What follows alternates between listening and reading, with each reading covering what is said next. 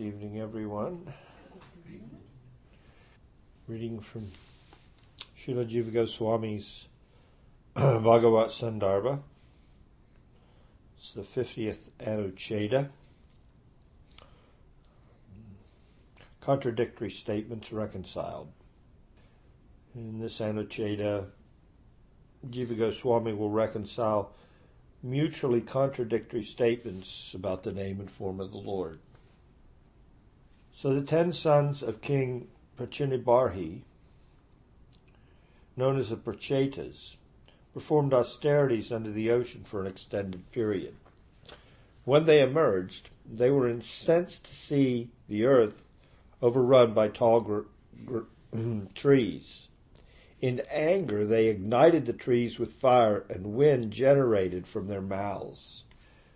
The presiding deity of the trees, the moon god, pacified the Prachetas by offering them Pramlocha, Apsara's beautiful daughter named Varksi, in marriage.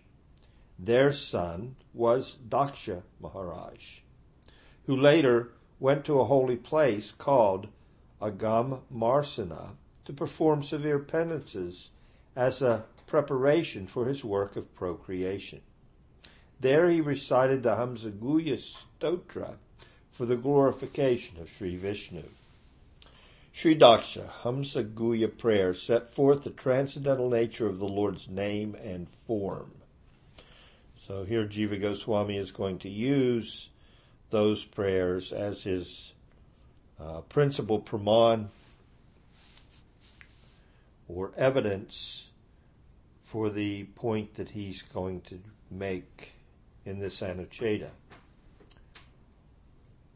So the prayer is as follows in English. The adherents of Yoga and Sankhya are intent on the truth, which is one and the same entity for both, but they attribute different and opposing characteristics to it, either by affirming or negating its attributes. They both see that same something, which is transcendental, favorable, and great. So here Daksha is saying that these two schools of transcendentalists or disciplines of transcendental practice approach through his revelation. He's come to realize that they're both aspiring to the same thing. And therefore he's pointing that out in his prayers, that both the yogis and those that practice Sankhya are intent upon gaining absolute realization of the Supreme. But their approaches are different and their conceptions also differ. So the word yoga here in the verse is pointed out to mean those that adhere to Upasana Bhakti, which prescribes that neophytes should meditate on the cosmic form of the Lord. So these yogis, their conception of the Supreme begins with the Virat Rupa and meditation on that conception. So the reason they begin there is that's what their orientation is. That's what they're familiar with. They perceive in the world gross forms, and therefore for their yoga practice they attribute what they've experienced through their senses as being a manifestation of the Supreme. Makes perfect sense. So they're worshiping a Supreme Lord according to a conception that they'd have arrived at based on their experience of material nature. they've not yet come to the state of seeing that there's spirit that underlies and pervades all form. But through their practice, they gradually arrive at this conclusion. They recognize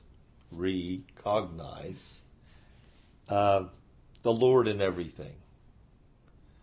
So they recognize the Lord throughout. They become cognizant of the fact that the Lord's pervading everything. And gradually their consciousness becomes more attuned to a more profound reality than what they're experiencing with their senses. So they're experiencing matter around them, and then they're beginning to become cognizant of what's the underlying principle within the matter through this Virat conception. So they're affirming the existence of the Supreme. Their approach is Asti iti. Of names and forms of the Absolute is yoga.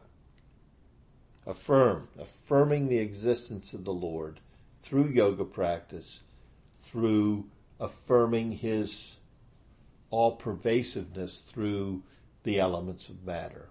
And they attribute different things with that form of the Lord. The lower planetary systems, the hellish planet, or the feet of the Lord, and on up all the way to the topmost planets are his head. This affirming of the existence of the Supreme Absolute, of the Supreme Lord, Asti iti, through positive attribution of what we experience around us. So this is yoga practice. Upasana bhakti, seeing in relationship to what we're already familiar with. Yoga refers to the scriptures that prescribes worship of the Absolute through gross and visible form. The names of all things and all forms affirms worship through material form because of the ease with which one can contemplate objects already seen. So it's an easy contemplation. It's easy to go there. It doesn't take a real stretch of the imagination to take up this practice of yoga and begin to conceive of the Supreme Lord and what He must be like based on what you're already familiar with, what we've already seen. So also from the Srimad Bhagavatam. Having mastered the sitting posture and the breath, remaining isolated from company and controlling the senses, one should use the intelligence to fix the mind on the Lord's gross form, which is called Virat Rupa. This special body of the Lord is the grossest of the gross, in which the past, present, and future of the existing universe is manifested. Within this body, the universal shell covered by the sevenfold material elements resides. Within this body, the universal shell covered by the sevenfold material elements resides the universal form of the Lord, the basis of all meditation. That's from the second canto, this first chapter. In this way, the Yoga Sutras affirm the worship of the Absolute through material names and forms. This is important, through material names and forms. The attributes that they ascribe to the Absolute are through material names and forms. What do we know about material names and forms? They're temporary. They do not carry the Lord's inherent. So it's something we're familiar with. They attribute these material names and material forms to the Absolute. But these are not the real names and forms of the Lord. So that's one approach. The second approach negates the existence of the material world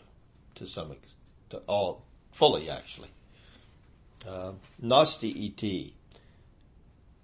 That system negates the existence of attributes in the absolute, and it's commonly referred to as Sankhya or Gyan, Gyan Shastra, because the names and forms in this material world are mere thought constructs.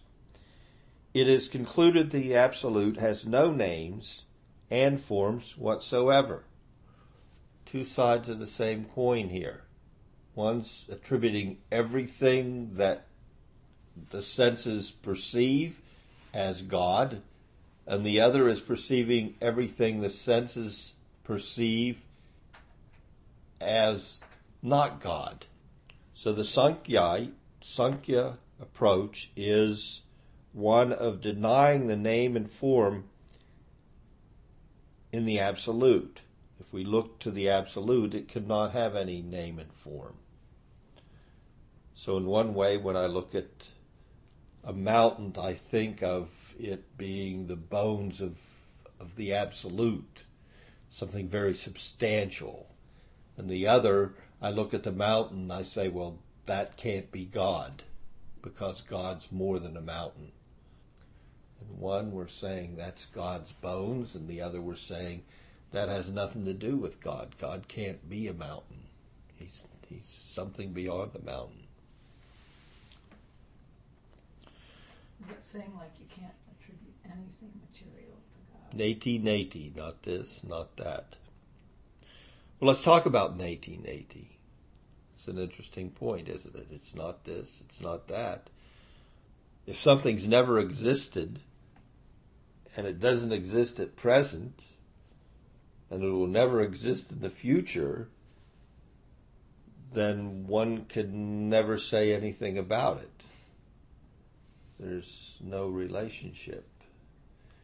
It's like the absolute neti. It's just not. It's never been. It isn't now, and it never will be. Then you can't say anything about it. Like Brahman? Yes, like Brahman. Of course, that's what we're speaking of. But the point being made, it gets more to the real heart of the Brahman conception. Even just to conceive of it never existing in the past, present, or future, just to have that conception requires some knowledge of a thing. So that's more or less the point. It's kind of a Zen-like discussion. So, since it denies Brahman all material qualities, it simply hints that he has transcendental features. That's the actual purpose of the denial. We're denying that he has anything to accentuate that he's transcendental. But we don't know, or since we have no empiric reference point for transcendence, because everything that we experience is through our senses, then we have no real reference point for what is the absolute. So we know it's not this, and but, we know it's not that. But it has to be something, is the point that's being made. Mm-hmm.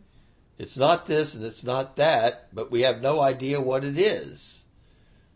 But we know it's not that or this. But we know it's something else, but we can't attribute anything to the something else it is because we have no direct experience of transcendence. It encourages one to fix the mind on the absolute, devoid of all limitations and qualifiers. Now, earlier in the same prayers, Daksha had said that he has name and he has form. So Jiva Goswami brings up another verse from the same 6th canto.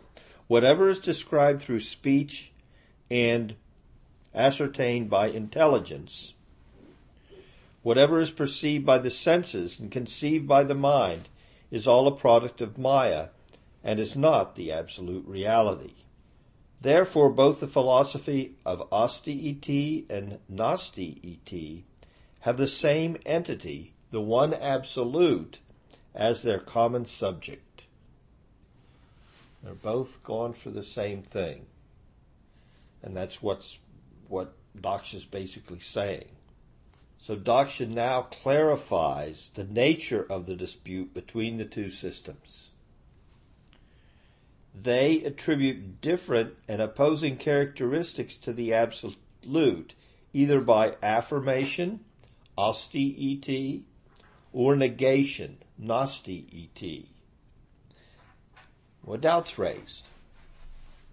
Why not assume that these two systems describe different entities?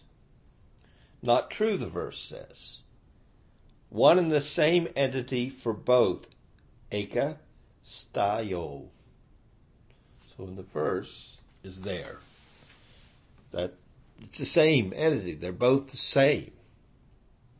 However, the perception of Vaiksita,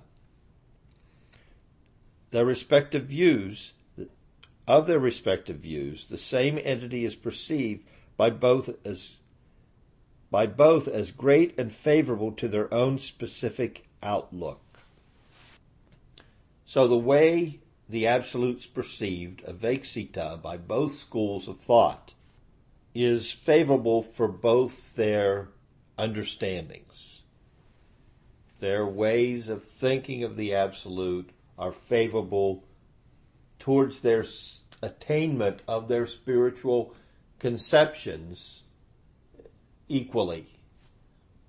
It means they're both reconciled within the same entity. Such an entity is para, transcendental, beyond material name and form.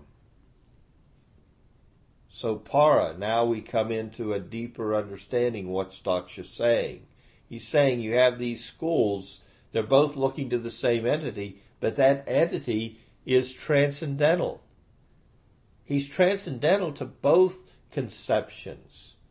Both the conception that he is a conglomeration of all material name and forms, and we can attribute material names and forms to him to arrive at a picture of the complete whole, the complete Virat Rupa. There, I now conceive God. He's everything that we can experience in material life, all of it wrapped together. That's God.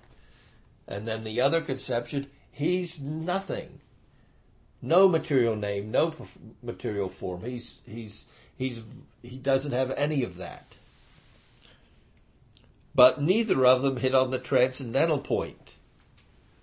So that's what Daksha's bringing out. That actually he's para.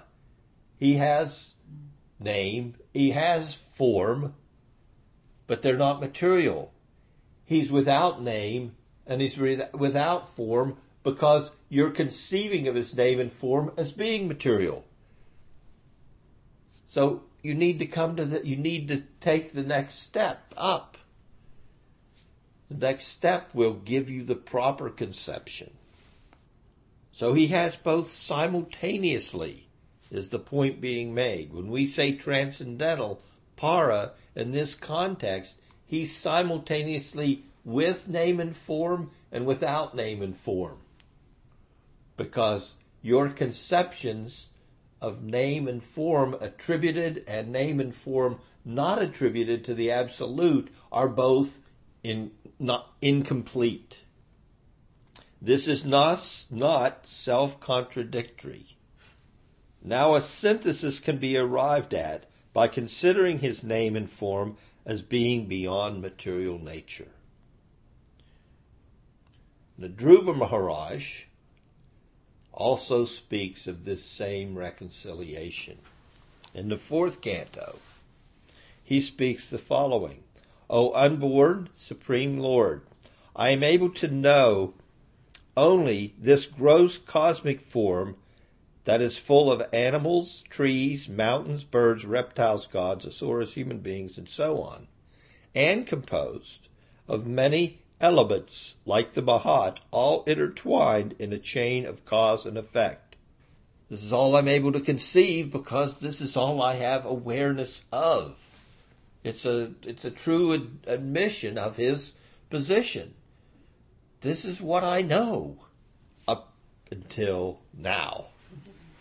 I did not know what lies beyond all this, wherein all controversies find resolution. It's all I knew until you arrived on the scene. And now I know something. Now I can see. And even that I could see and experience, I couldn't say what I'd seen and experienced because I had no experience of how to say it in your presence. But you blessed me, and now I can say this in a way that you can understand it, because it would just be gibberish to you if I didn't have that transcendental means by which I could glorify you. So he was really he was at a loss of the words. He was at a loss of everything. He'd seen the Lord. He'd had the revelation, and it was like, I should really say something. That's a natural. He had so good sense that he needed. So the Lord knew his intent and gave him the ability, because he didn't have the ability. He had no schooling. Narada said, go to the woods. Om Namo Bhagavate Vasudevaya. That was the extent of it. Here's a verse, and, think of God and chant this mantra. That was it. Was there more? Narada didn't really elaborate on the more. He's this and he's not that. He's there and he's not here. He's everywhere. He didn't give him. He didn't recite the Bhagavatam to Dhruva Maharaj.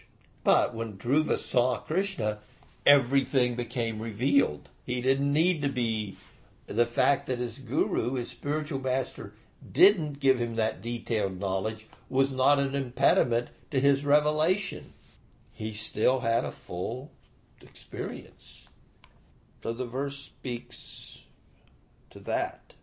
All I knew was trees, mountains, animals, rivers. Now I know there's more to life than just that. And remember, his approach was not. He didn't come into spiritual practice to meet God. That was not his intent. He wanted to be master and sit on a throne that was higher than that of his father. And that's really all he wanted. He just wanted to sit on his dad's lap. And if you're going to be so mean to me as to not allow that, then I need to do something to show you shouldn't be so mean to me. I want to be on a throne that's bigger than yours. Then you'll learn. You'll have to beg to sit on my lap, because my throne will be bigger. I mean, really, that's all the poor boy wanted. He didn't want to realize God. That was not really the intent of his practice. But his mother said, if you meet God, then everything will be reconciled. He can give you whatever you want. Oh, okay. Well, then let's meet him. Then that was the only interest. Let me meet God to get my throne. My mom says he'll take care of that for me. So it was Innocent. It was an innocent approach, but it wasn't one of, let me become a pure unalloyed devotee, let me have a revelation of God. And he said at the end, what did he say? He was looking for some glass. Looking for a broken glass. In the second canto, Sri Sukha says that yogis reject gross and subtle material forms to meditate on the Lord. 10th chapter of the second canto. I have explained to you the subtle and gross forms of the Lord. Both of these are manifestation of the Lord's external energy. The devotees who know reality, however, do not accept them as suitable objects for meditation. So the goal of both paths is the same. There's really no contradiction between the two. It's only the means that they take is different. either all inclusive or all exclusive. Krishna explains in the Bhagavad Gita, Ham Sarvasya Prabhavo, that he's the source of all names and forms. And he really he covers this in the Bhagavad Gita himself. In the 5th chapter. One who knows that the state reached by means of Sankhya can also be attained by yoga. Therefore, see both approaches as one and the same. See things as they really are.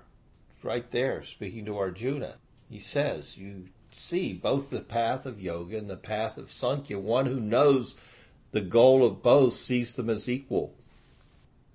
After expressing these seemingly irreconcilable attitudes, Daksha then resolves them in the verse under discussion by stating that the Lord's name and forms are para, transcendental.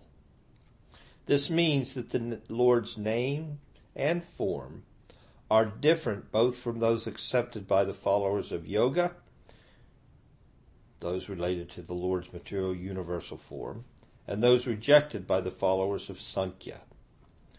His names and forms are a manifestation of his Swarup Shakti. Daksha continues, to bless those who worship his lotus feet.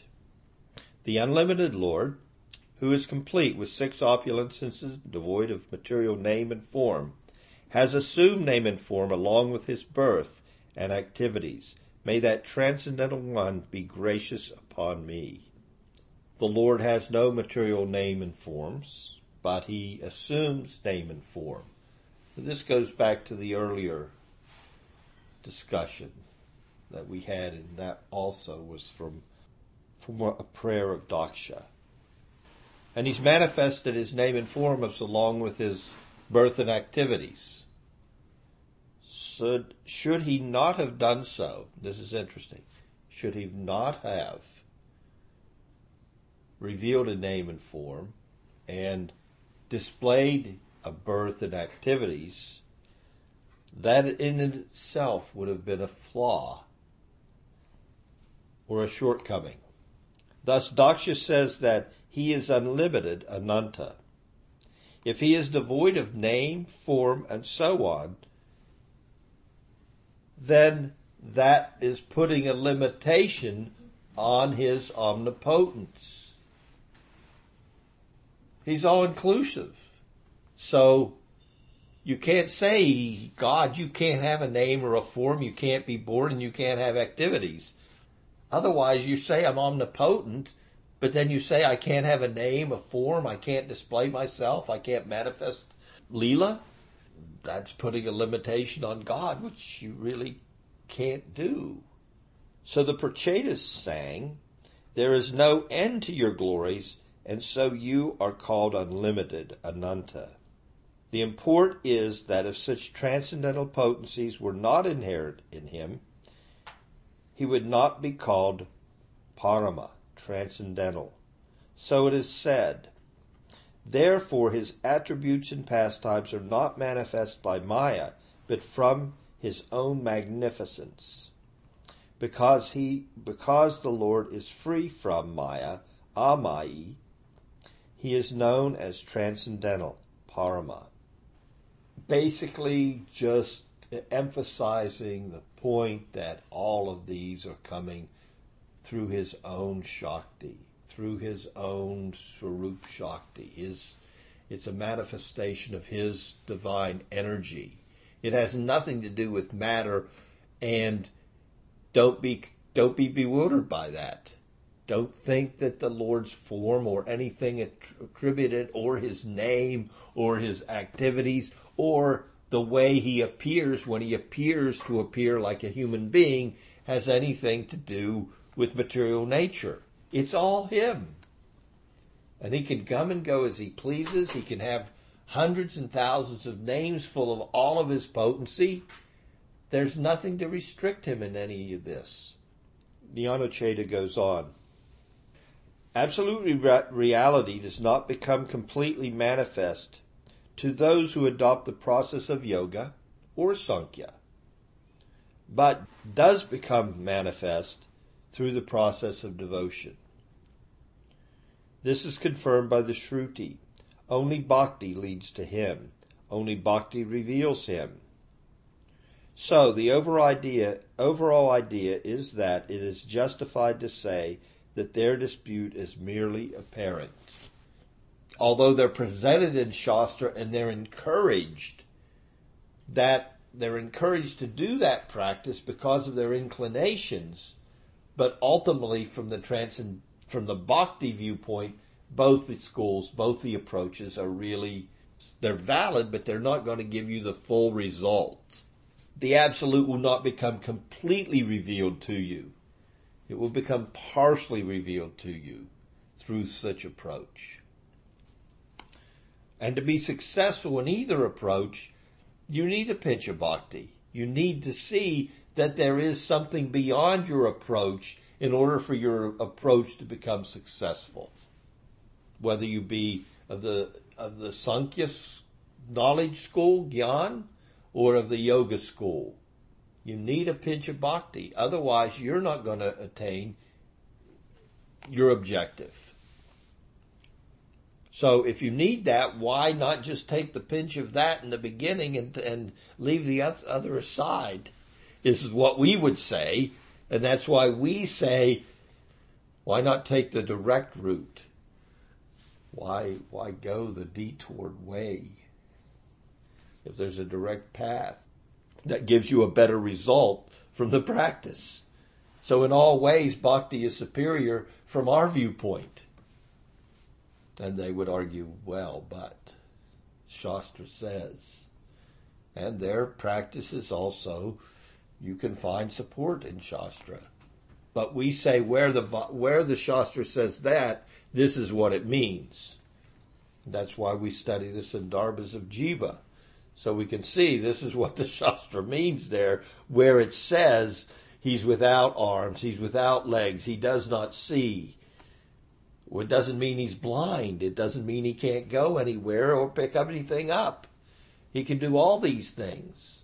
Nama, no name, can also mean that no mortal can exhibit the power of the Lord's name. For example, the Lord is called Mukunda, the giver of liberation, and Modana Mohan, one who captivates Cupid by his beauty. Though a mortal can be designated with these names, we could call someone Mukunda, we could call them Modana Mohan, but they can't fulfill the meaning. But Krishna can fulfill the meaning of these nomenclatures. So therefore the name is only truly applicable to him. It only has potency in relationship to him. And therefore Lord Chaitanya, in his school, well, actually all these words are God. Because if you don't put God in your conception of the word really has no potency at all. It doesn't have any meaning without God seen as the repository of that item or whatever is attributed to a word, whatever quality a word has. It has no quality unless it has God backing it up. You need to have gold in the repository for the currency to have any value. You can't deny the Lord name, having a name, for the same reason we spoke earlier. That puts a limit on him. How can you limit him by saying you can't have a name or a form? Jiva Goswami concludes, this fact can only be properly understood by devotees, or in other words, by worshippers of the complete personal non-dual whole, in which all such contradictions are harmonized. It is beyond the understanding of the adherents of the Yoga and Sankhya approaches. Therefore, Dhruva Maharaj said that everything is properly reconciled in the personhood of the Lord, which is the highest manifestation of the Absolute. So everything's complete in the conception that the Bhakta has. Without that understanding, neither of their approaches bear the full fruit that they both approaches aspire to. We have to understand the transcendent personality in the background to make either attributes or non-attributes make any sense. Without that proper conception of the supreme absolute truth and his Swarup Shakti, which reconciles all contradictions, a Swarup Shakti wherein the conception of having no name and forms and all name and forms, it's that potency of the Lord that holds everything together. I'll stop there. Any questions? Vanchakaptu Visja Kripsindabeva Cha Patitanam Pavanebhyo Vaishnavijya Namo Namaha.